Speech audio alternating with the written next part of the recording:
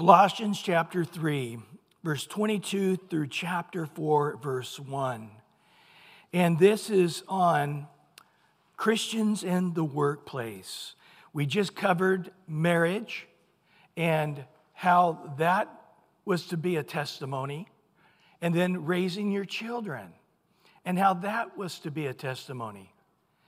You see, God's method in turning the world upside down, I love that. Where Paul and Barnabas, they said, oh, here comes these guys to our city who's been turning the world upside down. And indeed, they were turning the Roman Empire upside down. And eventually, the Roman Empire would be conquered from within when Christianity, rather than the pagan worship, was overthrown. And the majority of the Romans began to worship Jesus.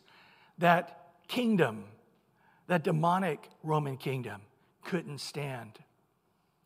And so the witness would be, as all of a sudden you see husbands in this Roman culture, in this pagan culture, and all over it was large. All of a sudden they're learning that the husband isn't to be this rough, mean guy who's the dictator of his household, and do what I say, woman, or I'll slap you, and do what I say, kids. And this was their model. When you become a dad, the switch happens, or a husband, the switch happens, and you become this tyrant. But all of a sudden now, no, you need to love your wife and cherish your wife. See her as the weaker vessel, and understand who she is as a woman, and come along, and the two of you partner and submit one to another in the fear of God. And so all of a sudden, when a guy becomes a Christian, they're noticing how he treats his wife, and the wife treats her husband, and it would be a light like a city set on the hill. And of course, with parents, again, the dads weren't connecting with the kids as often pagan cultures do. And all of a sudden now it's like, no, dads, you need to admonish your kids. Teach your kids. Instruct them. Just like in Judaism, while you sit down, while you rise up, while you walk along the way, teach them to know the Lord. Disciple them. And don't make them angry. Don't use that pagan style of being a dad, being rough with them and ordering them and not connecting and having that relationship with them. And boy, I didn't realize through the years how many little insights I had. It took 1 hour and 6 minutes last week. Sorry. I'm going to make up for it this week. Preach an extra short sermon. I don't know. We'll see. But the idea is, again, as the world sees this dad and this mom and how they're treating their kids, how they're connecting with their kids, and how the kids are, in no way terrorized by their dad or afraid of their dad. But they're seeing him as this loving shepherd. That, wow, just the contrast between the Roman Empire that's been and now this new way of living. It was beautiful. It was loving. It was connecting. And so now, one of the places we spend most of our time, and that is the workplace. And again, equally so, as we walk in sanctification as Christians, that you would turn the world upside down in the workplace, even if you are a slave, which is huge. So we read here in Colossians 3:22 through 4:1, bondservants, obey in all things your masters according to the flesh, not with eye service as men pleasers, but in sincerity of heart, fearing God. And whatever you do, do heartily as to the Lord and not to men, knowing that from the Lord you will receive the reward of your inheritance, for you serve the Lord Christ. But he who does wrong will be repaid for what he has done. There is no partiality. In chapter 4, verse 1, masters, give your bondservants what is just and fair, knowing that you also have masters in heaven. Now, as you read that passage, the first question that often people have is why is chapter 4, verse 1, not verse 26 of chapter 3? Why did it have a chapter break there? You know, Jesus didn't put in the chapter and verse breaks, right? Actually, there was a guy by the name of Robert Stephanus in the 1200s who made the chapter divisions. And he typically did it from going from one church to another church to another church, preaching. And most of it he did on horseback or donkey back. And the saying is, whether it's true or not, I don't know, that he often felt that when the horse stumbled and he made a mark, that was the Holy Spirit leading him to put a mark there. No joke. And so that's how the mark got there in the chapter division. And then later on in the 1500s, a guy by the name of Stephanus, Robert Stephanus. So you have Stephen Langton in the 1200s and Robert Stephanus. The reason I can easily think of it, because you have Stephen and you have Stephanus. So you sort of have a Stephen on each one of these, right? Robert Stephanus in the 1200s and then Stephen Langton. Or the opposite. Stephen Langton in the 1200s, Robert Stephanus with the verses, the chapters and the verse divisions. Well, it's talking about bondservants. And that, it's such a can of worms today because right now people are saying all kinds of things about slavery. And there is a huge uproar in the community because a big part of it is they see the fault lies not with the white man only, but with Christians. Because the Christians use the Bible to justify their enslaving the black man. And so they're equally against Christianity. And so we sort of got to talk about that giant elephant in the room. And the word bondslave, it actually comes out of the Old Testament. We're going to look at that in a minute when we look at the Old Testament and what it says about slavery. But, in a general sense, you could just say this is talking about slaves. But you got to understand, in relation to how slavery worked in the Roman Empire, it was very much like an employee-employer relationship, the way it worked. And we'll see that at the end where it says, hey, and you masters, give to your slaves what's just and fair, talking about their salary as slaves. So it was a little bit of a different dynamic than the slavery in America. Matter of fact, the slavery in America was not like any slavery at all in the Bible. It was very much night and day. But historically, slavery in most cultures happened through conquest. So when they conquered another country, they made the people of that other country, they killed off the threats and took typically the children mainly, but some of the younger women, and brought them in and made them slaves in their country. And then sometimes people would conquer them, and they would take the slaves of that country as well as the people, and now they're all slaves of the next country. But it wasn't typically racial. You often would have slaves in a country of very mixed race. Typically not that country. So in the Roman Empire, if you were a Roman citizen, you wouldn't be a slave. But if you weren't a Roman citizen, you very much have the possibility, whatever the color of your skin, whatever nationality, wherever you were raised, you can be a slave through conquest. And then there's indentured servants. Most of Americans got here that way. They were paid the passage and paid, the land was bought and tools and all of that. All they had to do is work the land for X amount of time, and then they were free now to go get their own land and start their own life. But until they paid off the money that was spent to get them to America, they were indentured servants. And that was a very common happening in many countries even to this day. And then there's some people, again, that were slaves. At the conquest, you have a slave, you can sell a slave. So often people would become a slave just through being sold. And that's typically how it happened in our country. You had the African tribes warring, and the African tribes, they made slaves of each other for hundreds and hundreds of years before we ever knew Africa existed.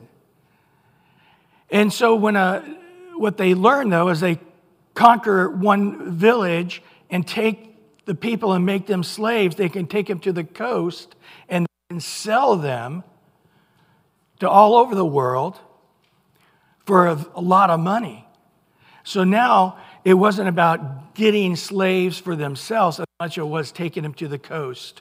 And it was typically black men selling black men to those on the coast that would ship them all over the world. And so the slavery we had in America was probably mostly those who were slaves through conquest and then also sold into slavery. And one of the reasons it was able to flourish for as long as it did in our country is because of the theory of Darwin. Darwin's theory of evolution, a lot of people believe that the black man was less evolved than your typical European white man. And that was a big part of it. We were not really oppressing another human being. We're oppressing somebody on the chain of becoming a human being. But when we look at slavery in the Bible, and again, did our forefathers use the Bible to justify their sin? Absolutely they did, but they didn't really look at what it said, or if they did, they ignored it. Because when we look at the slavery in the Bible, it definitely wasn't racial. It wasn't just one race of people as it was here in America. And I'm not going to go in depth on this. I will actually be doing that when we are teaching through Leviticus and Numbers. I will go at that time. But you got to understand, when God brought the children out of Egypt, and this talks about it, we're going to see that he did not want slavery in the Jewish culture. He did not want divorce in the Jewish culture. He did not want polygamy in the Jewish culture. But the law explains that out of concession, God allowed it. In other words, he bent the branch as far as he could bend it at that moment. But if God bent it further, he told them, you got to get rid of all of your idols. I won't share my godship with any pagan idol and any pagan religion. You can't mix your pagan religions that you've known for 400 years in Egypt. You can't bring them in to this new relationship with you. Very hard thing. We see them having idols from Egypt hundreds of years later. They couldn't get rid of them. So there was a lot of things that God just said, hey, won't move from here. But yet he saw that if he pushed it any further at this time, the branch would break. They would just say, okay, if you're not going to allow polygamy, I'm out of here. Forget following Moses anymore. That was basically the thing. So what did God do? He did something that was masterful. He created, for example, in polygamy in such a way that when the man died, the wife and the community decided where this man's wealth would go. Normally, it would go to the oldest son. Not so in polygamy. In polygamy, the group of elders of that community would decide where that wealth goes. And how are they instructed? God said, all the wealth goes to the children of the wife who is least loved. So out of his 2 or 3 or 4 or 5 or 10 or however many wives he had, the community knows, yes, this is the woman he didn't really like. He hardly ever slept with her and didn't really spend any time with her kids. He married her with high hopes and doesn't like her. And for years, she's just had a miserable marriage with this guy. And so they would say, your kids get everything. Now, what happened? Well, very quickly, polygamy stopped. And the same with divorce. I'm not going to go into that. But he also did the same with slavery. God made rules. And he said, if you injure a slave, which in those, you look in the Roman Empire, man, they would kill him. No problem. But in the Bible, the Lord says in Ezekiel, man, if you hurt one of your slaves' eyes, he's free. If you even hit him and loosen a tooth, he's free. He says in Leviticus 25:43, you shall not rule over with rigor, but you shall fear your God. In other words, the slave experience, the guy should not feel like, man, this is horrible. I'm treated so hard. I don't have enough to eat, and I'm working 100 hours a week. No. That he was not to feel like you're smashing him with so much work. And God explains to it, because that's the way you were treated in Egypt. So even though you personally may not have ever been in Egypt, but your forefathers were treated by the Egyptians with rigor, and I heard their cry, and I got them out of that slavery because of the rough treatment. So when you study Deuteronomy and Exodus and Leviticus, the people had to treat their servants like their children. Now, it does break down into foreign slavery versus a Jewish slavery. But in the Jewish culture, a Jew could be made a slave or forced to be a slave. The rabbinical writings explain that if a man became a drunkard and wasn't planting his field, wasn't getting a harvest, and they were living in poverty, they could tell that man, you've got to become a slave for 6 years. Or maybe he was a gambler and lost everything, or he was just lazy and just wasn't doing right with his family.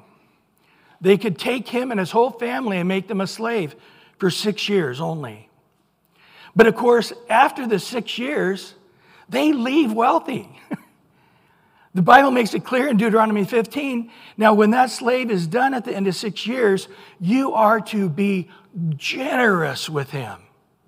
Basically giving him 6 years of wages.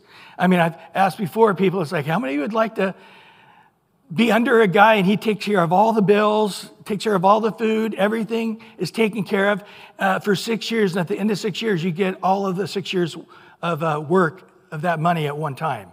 It's like, man, I'd love that. Well, that's basically the way it was.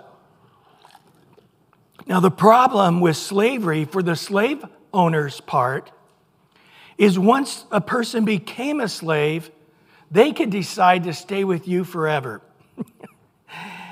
And that's maybe not what you want. But often, this guy who's a drunk, he is made by this slave owner to no longer be a drunk. He forces him to be the right kind of husband. He forces him to be the right kind of dad. And this person becomes the best version of himself under the authority of this slave owner. And he may say, I'm afraid if I go back out, I'll be a drunk again, or I'll be the lazy guy again, or I'll be the addicted gambler again and lose it all again. And I don't want to take that risk. And you treat me like your own son. So they actually had to make it in Exodus 21, where a guy on the day he's to be free, he goes to the front porch and he holds on to the pillar of holding the front porch up. And he has to say this: I love my master, and I want to become a bondservant. In other words, a servant for life. Paul called himself a bondservant of Christ. Paul said, I'm the best version of me when I am submitted to my master, Jesus. And then the master would get a metal thing and knock a hole in his ear and give him an earring. And so when people in the community would see the earring, they would know that man chose to be a servant for life. And it was an honorable position, because the guy is in essence saying, I know my limitations. And I know without keeping myself under another man's authority, I won't be the person I need to be. So that was the Bible slavery. So if our early forefathers said, well, we're doing the Bible type of slavery, well, they would have been treating these guys like their own kids, not in rigor, not selling them like cattle. And it wouldn't have all been one race of people. It would have been multi-races of people. So this is where our slavery was unique, but it was also very, very wicked.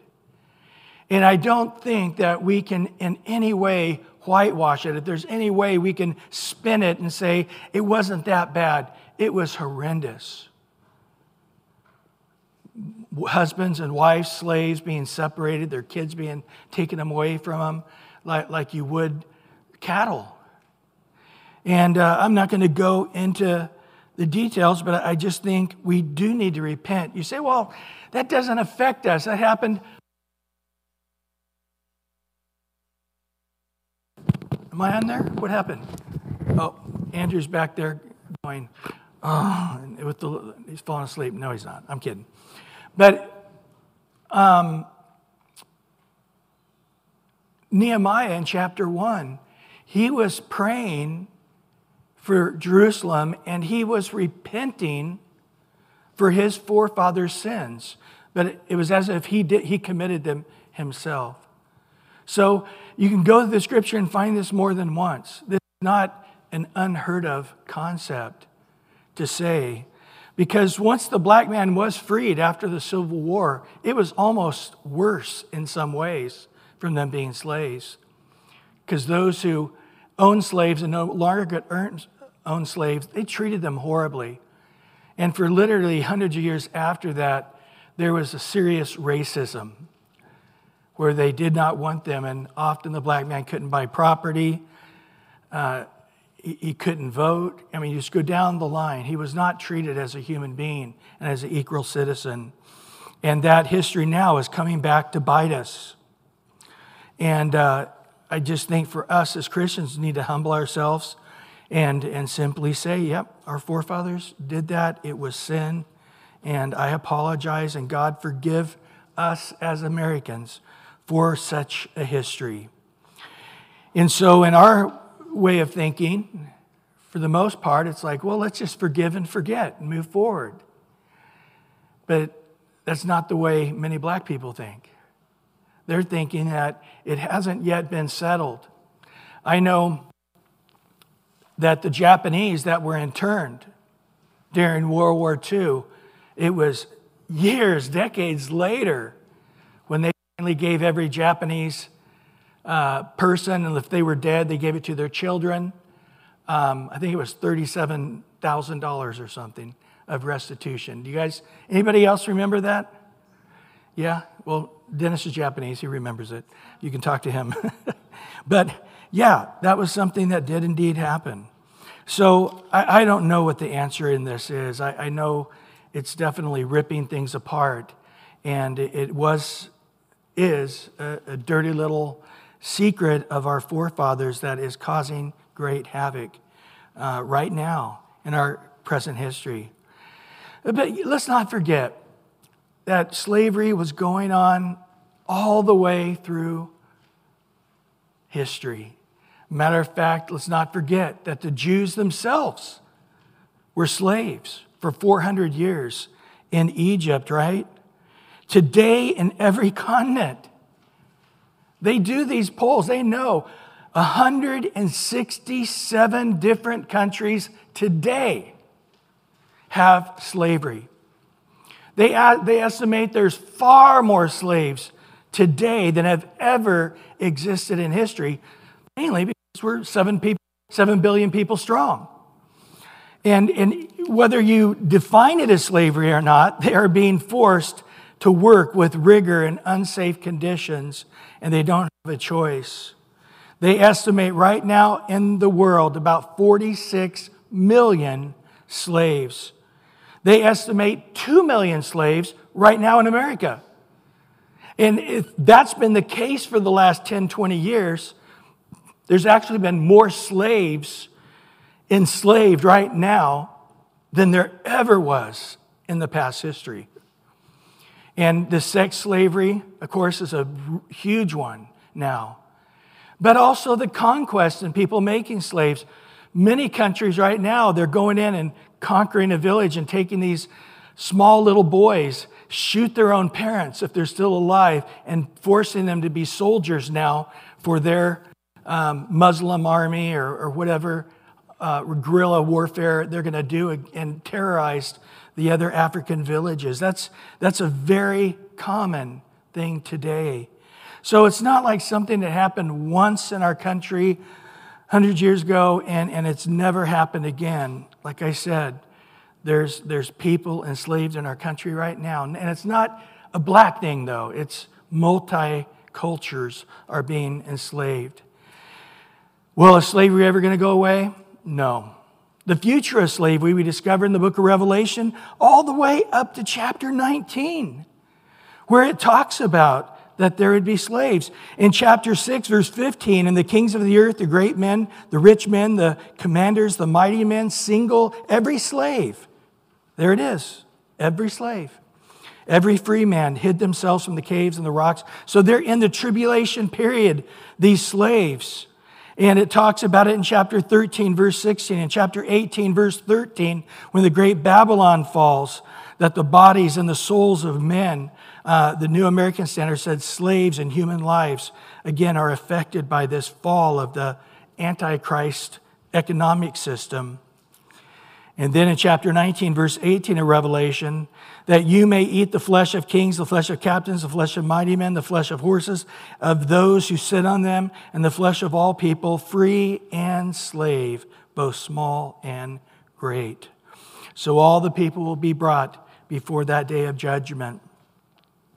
So what about the slavery that Paul here is talking about? Well, let's understand. In the Roman Empire, they estimate there was somewhere between 40 and 60% of the population were slaves. Now, in Italy in particular, they estimate it being much higher. And then outside of Italy, a bit lower. But if it's somewhere between 40 and 60, let's say 50% of most places were slaves. That's the way they worked. They really didn't have a employee status. They had people from captivity, and now their kids and their grandkids have all been born into slavery, and so they're all sort of born into this servant class. And in most places, it wasn't with rigor because there was half of the population you didn't want to be, bloodied and bruised and spitting up blood because they're working so much. You have to live with these people, and these people are raising your kids. As it turned out in time, many of the slaves became the teachers, the doctors, the lawyers, the accountants. These end up being the people that ran the businesses. And they became very well-respected professors in the universities. But yet their status was still that of a slave. Now, don't get me wrong. There were other places and other times, seasons within the Roman Empire where slaves were beaten and horribly tortured and put to death. But it's interesting that Paul, talking about the slavery, which is about half of the population, he says some very interesting things. Now, first of all, he doesn't see it as unchristian. He actually, there in Colossae, we're in the book of Colossians. Well, there in Colossae was a slave owner who was part of the church. His name was Philemon. That little tiny shortest book in the New Testament, or one of the shortest books in the New Testament, Philemon. What had happened was Onesimus, who was a slave of Philemon, had ran away. Long story short, God's divine appointment. Paul meets this guy, leads him to the Lord, and starts discipling him, and Onesimus becomes one of the pastors alongside Paul. And then Onesimus finally says, by the way, my master was a slave owner, or my master was a Christian, Philemon. And Paul says, I led Philemon to the Lord. So he writes this letter. So when they received the letter from the Colossian church, they also received the letter to Philemon in the hands of Onesimus. And Paul basically says, you need to let this slave go because I need him to be one of my fellow pastors. And by the way, receive him now as your pastor as well. And so Paul doesn't see the slavery as something that needs to be immediately overthrown. It's this horrible, the worst evil man can have. But he does, again, just like with marriage, just like with raising kids, so in the slavery, that it would be turned upside down because of the influence of how we're to treat one another as Christians. Paul says in 1 Corinthians 12:13, for one Spirit we are all baptized into one body, whether Jews or Greeks, whether what? Slaves or free. We've all been made to drink into one Spirit. Galatians 3:28, there's neither Jew nor Greek, there's neither slave nor free, there's neither male nor female, for we all are what? One in Christ Jesus. Do we understand this? For the first time, slaves are sitting next to their masters as equals in church. You didn't have a sense looking at the body of Christ in the Roman Empire like, oh, you're a servant, oh, you're a master. And all the masters get the front row seat, all you slaves sit in the back. There was no such thing going on. And then as it took in time, you had slaves that were becoming the spiritual leaders over their masters in the things of the Lord. So it wasn't God's vision, and Paul explains it, that now that you're a Christian, grab a sword and a spear, and we're going to kill everybody who still wants you to be a slave because you're a Christian and you need to be free. In 1 Corinthians 7, listen to this, verse 20 to 24. Let each one remain in the same calling to which he was called. Were you called while a slave? Do not be concerned about it. But if you be made free, rather use it. If you're a slave, don't worry about it. If you can do it for sure. For he who is called in the Lord while a slave is the Lord's freedman. Likewise, he who is called while a free is Christ's slave. You were bought at a price. Do not become slaves of men. Brethren, let each one remain with God in the state in which he was called. Wow. Paul, in essence, is saying, if you're, whatever state you're in, you're married as a married person, serve the Lord. You're single as a single person, serve the Lord. And then he goes to say, if you're a slave, just serve the Lord. Don't worry about the slavery thing. If you're free, don't become a slave. Stay free. The whole point is God has it all in control. Now think about it. When Paul's writing this, he's in prison unjustly for years. He wasn't writing, hey, I need all you guys to put an army here together. And if all the hundreds of churches will get their own little militia together, you can come to Rome and free me. He doesn't do that. Paul, in his view in prison, is saying, I'm a prisoner, not of Rome. I'm a prisoner of Christ Jesus.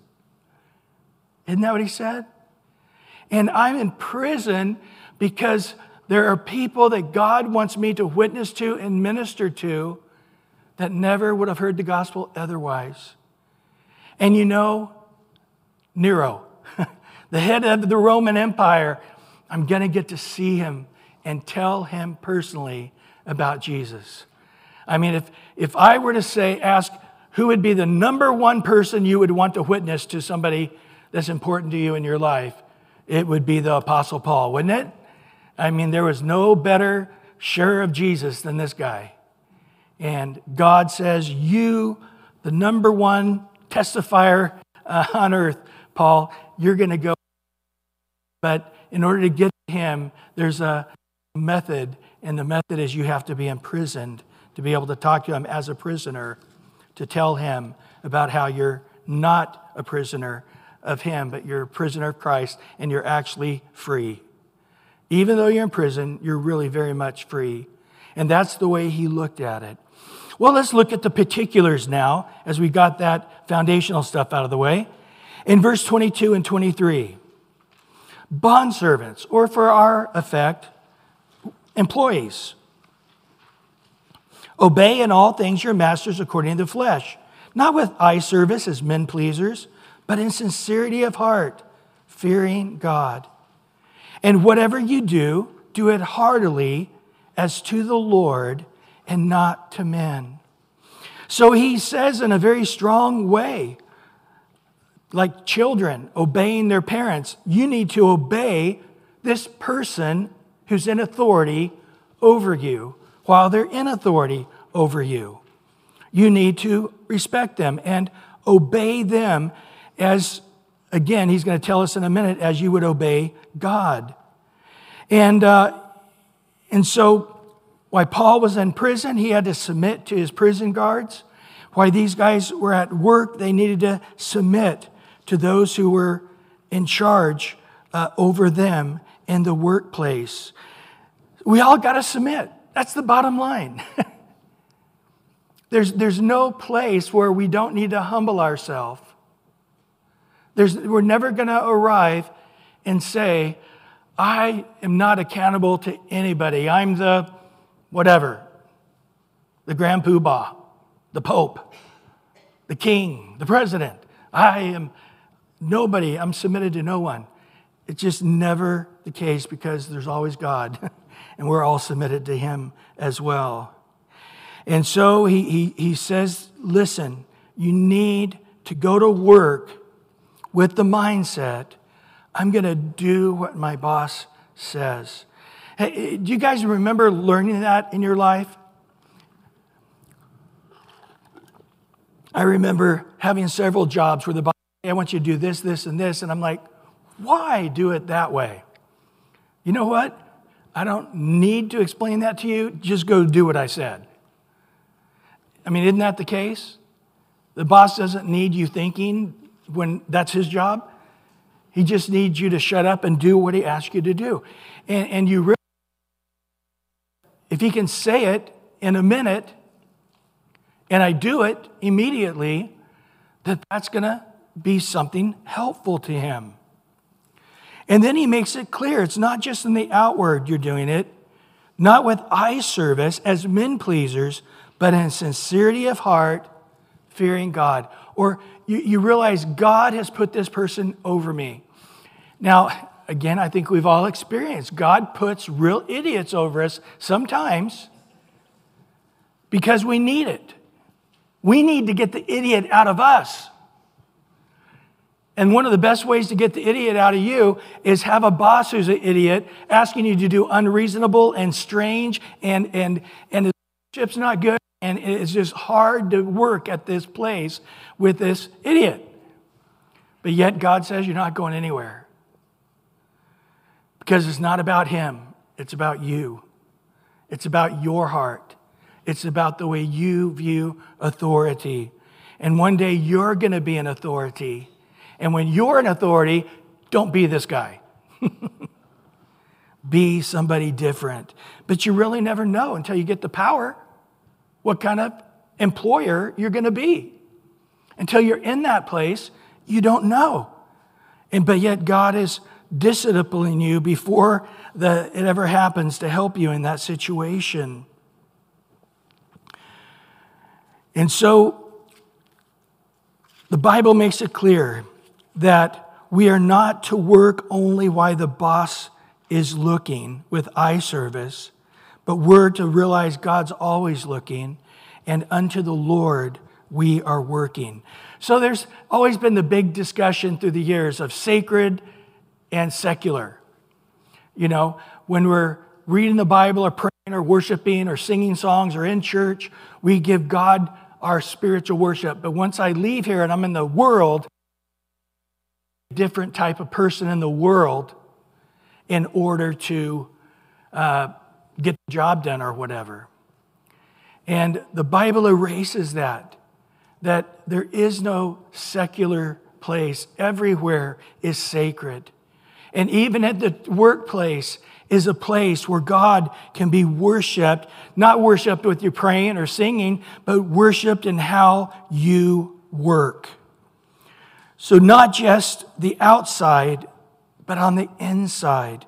It's like that little kid who was told by his parents to go sit on his bed.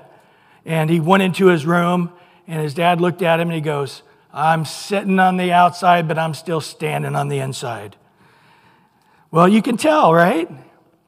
When my kids were small, and I'd say, hey, you got to clean your room, and they'd go in there and start throwing stuff, putting everything under the bed.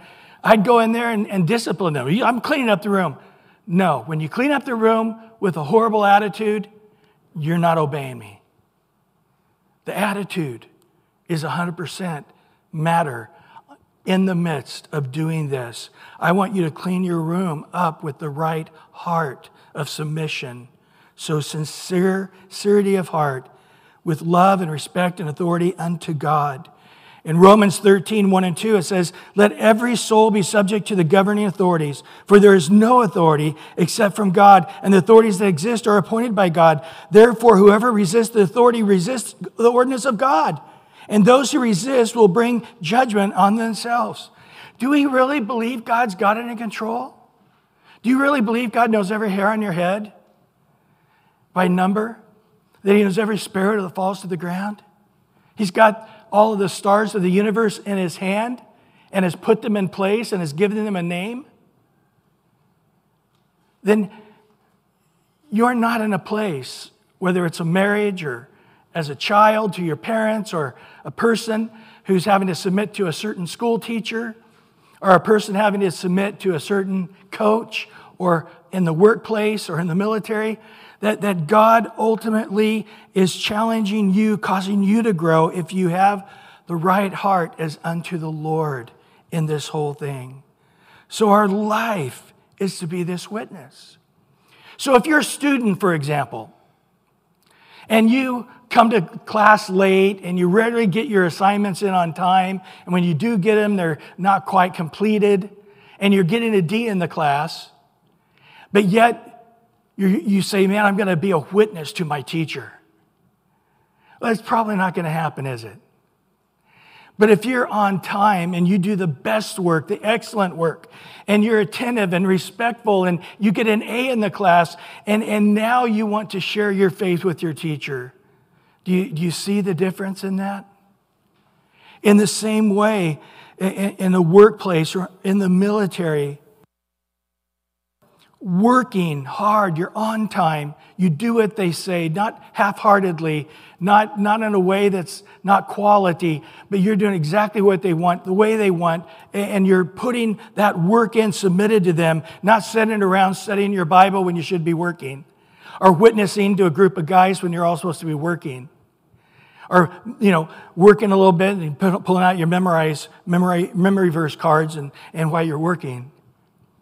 But to realize that your secular work time is as worshipful as church on Sunday, and you need to work as unto the Lord. Well, and finishing up here in verse 24, knowing that from the Lord you will receive the reward of your inheritance, for you serve the Lord Christ. So it's really not about the earthly paycheck. I would say, as Paul would say, if you can get more money, get more money. But if not, don't worry about it. God will take care of your needs. But to understand the real point of it all is eternal rewards forever in heaven. From that faithful servant, the Lord requires one thing, to be faithful. Now, when I think of rewards, is it about money, gold? And, no, gold in heaven is the asphalt for the streets. What is it? Well, he tells us in Luke 19:17. He said to him, one of the servants, well done, good servant. Because you were faithful in the little thing, have authority over 10 cities. In the millennial reign, you'll have a larger sphere of influence and control under Christ when the 1,000-year millennial reign. And so he says to the Christians, basically, your motivation is you're going to be able to serve the Lord in a deeper, broader way in the millennial reign. And we don't know how heaven's set up, maybe even for heaven. Because there's going to be a new earth and a new heaven after the end of the tribulation period. So earth, even though it's going to get scrapped eventually, we live on it for 1,000 years. And we're going to be with Jesus in authority as kings and priests unto our God over in that time period. But then there's a new heavens and a new earth. And he basically is saying, you're going to want to serve me in a greater way in that kingdom. And of course, we do know that in that story, there's a guy with one mina or one talent who doesn't do anything with it, but hand it back to him. And he says, you're not going to rule over anything. As a matter of fact, the one talent you have, give it away and give it to the guy who has 10. Well, in verse 25, but he who does wrong will be repaid for what he has done, for there is no partiality. So he says on the flip side of the coin, it's not just if you do well, you're going to get rewarded in a positive way. But he says, when it comes to eternal rewards, he said there's also going to be those who suffer loss. We talked about this so many times in 1 Corinthians 3, where there's a guy that builds with hay, wood, and stubble, and it says even though his soul is saved, because the foundation of Christ, nothing can change that. There's no rewards in heaven. It talks about that in 1 Corinthians 13. Or 1 Corinthians chapter 3, excuse me. And so the Christians who do a poor job, they're not going to be spared any leniency, whether it's by their boss on earth or the judgment seat of Christ in heaven. Let's look at this in 1 Timothy 6, verse 1 and 2, when Paul talks to Timothy.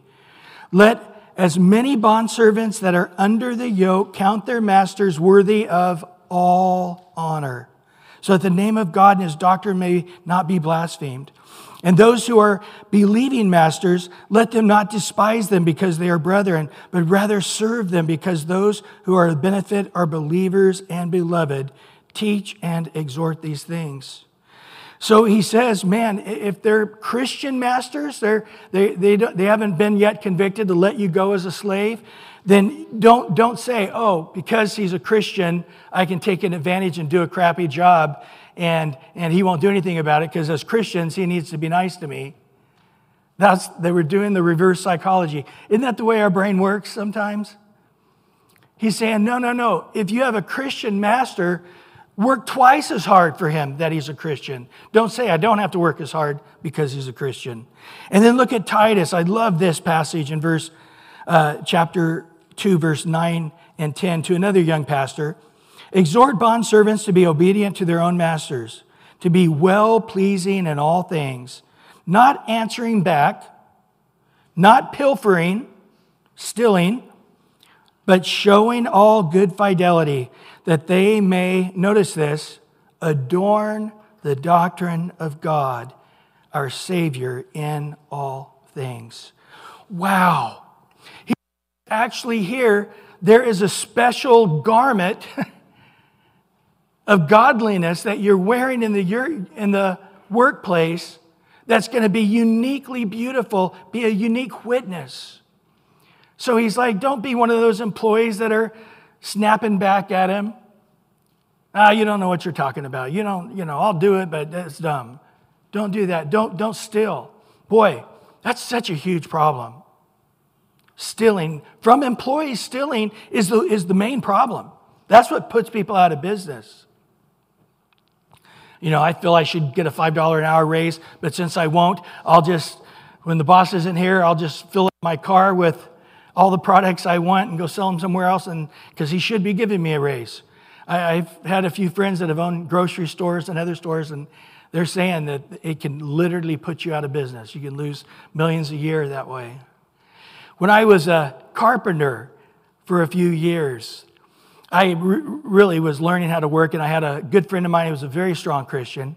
And on Friday, when we were getting ready to leave for the week, he's like, come on over here. And he's like, okay, take all your 8-penny nails and put them in this box. And there was a box of nails, and we took don't keep one nail on you. Put it away. And then take the 16-penny nails. Here's another one. Take it, and every nail, don't keep one nail. Okay, now we're done for the week. Well, I didn't understand that until I started working with other people. And they're like, yeah, I got a side job this weekend.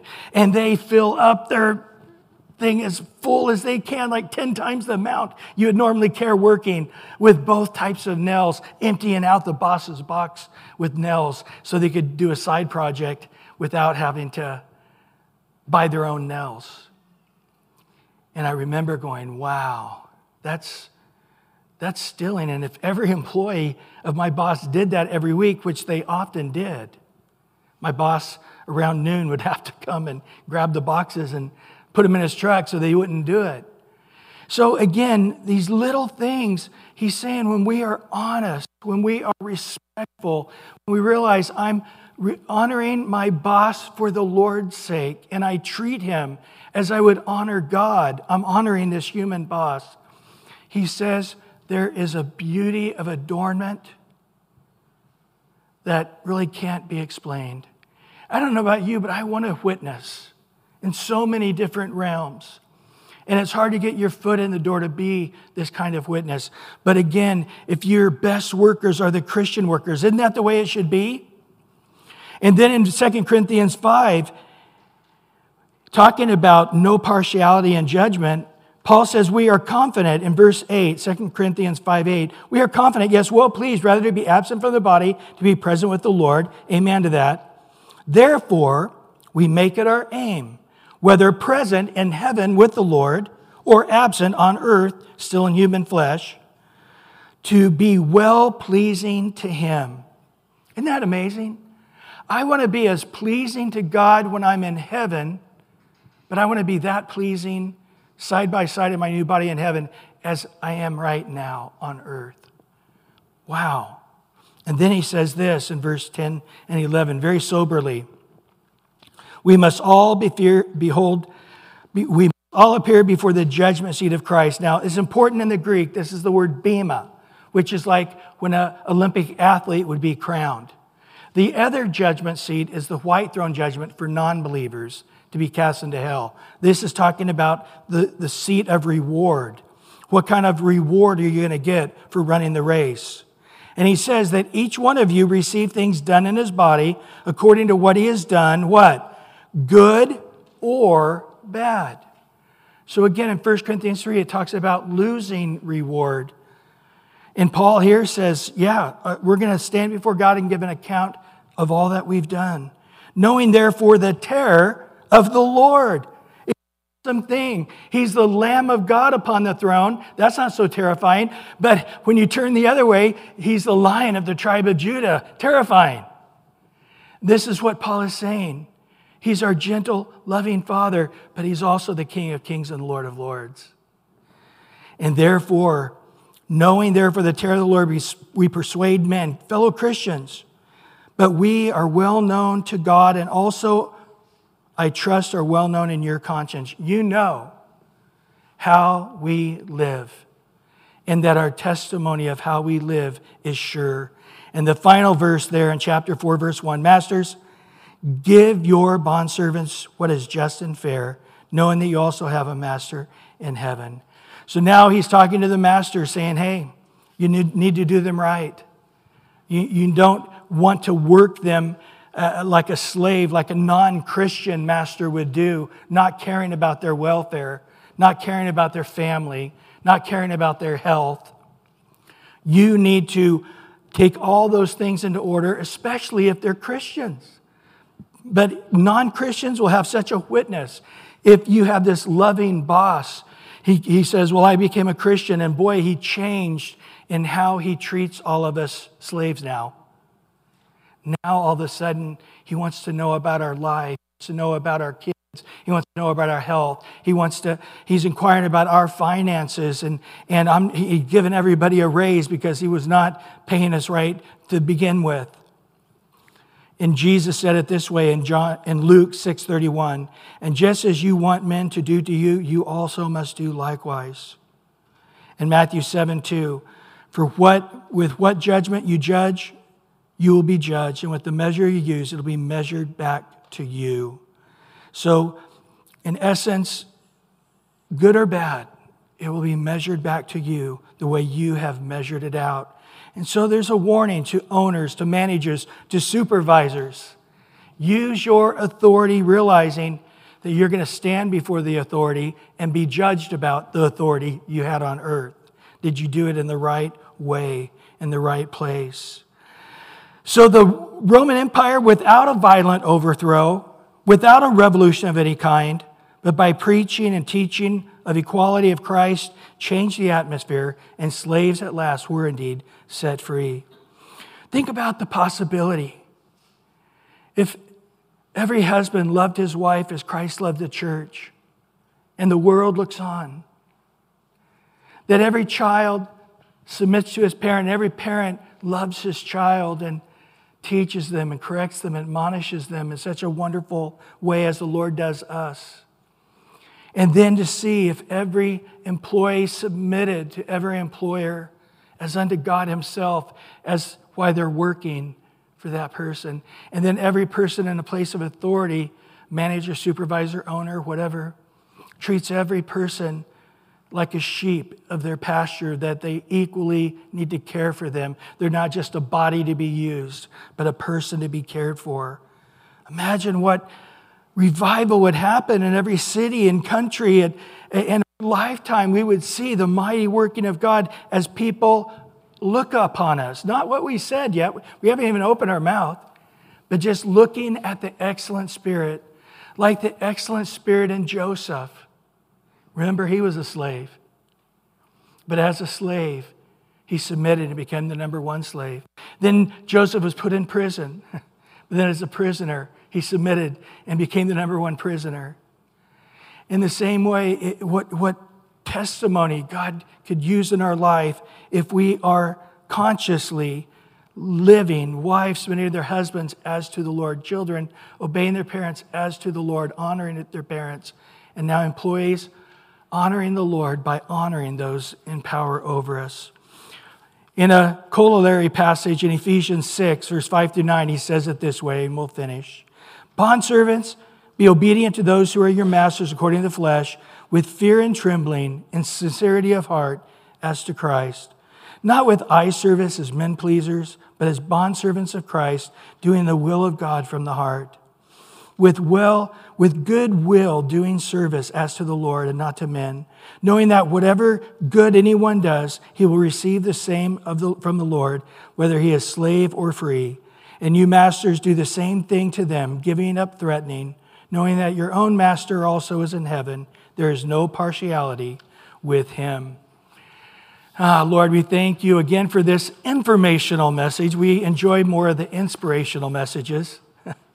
But nevertheless, when you give us an informational message and we unpack it line upon line, precept upon precept, here a little, there a little, Lord, we take this information and put it away in the warehouse of our heart, in the warehouse of our mind, and say, Lord, please, in a mighty, mighty way, Lord, let us be a witness before we begin to speak as a witness. Let our light shine before men far in advance before we can talk to them. Let us be the salt of the earth, bringing flavor and thirst and taste to a very tasteless, wicked world. Let us do that now before we ever open our mouth. Here we are, Lord, strangers and pilgrims, becoming more strangers and more pilgrims by the day. Knowing that standing for Christ probably in our lifetime, for sure in our kids' lifetime, will probably mean going to jail for saying the simplest of things. But Lord, we're not afraid of any of those things.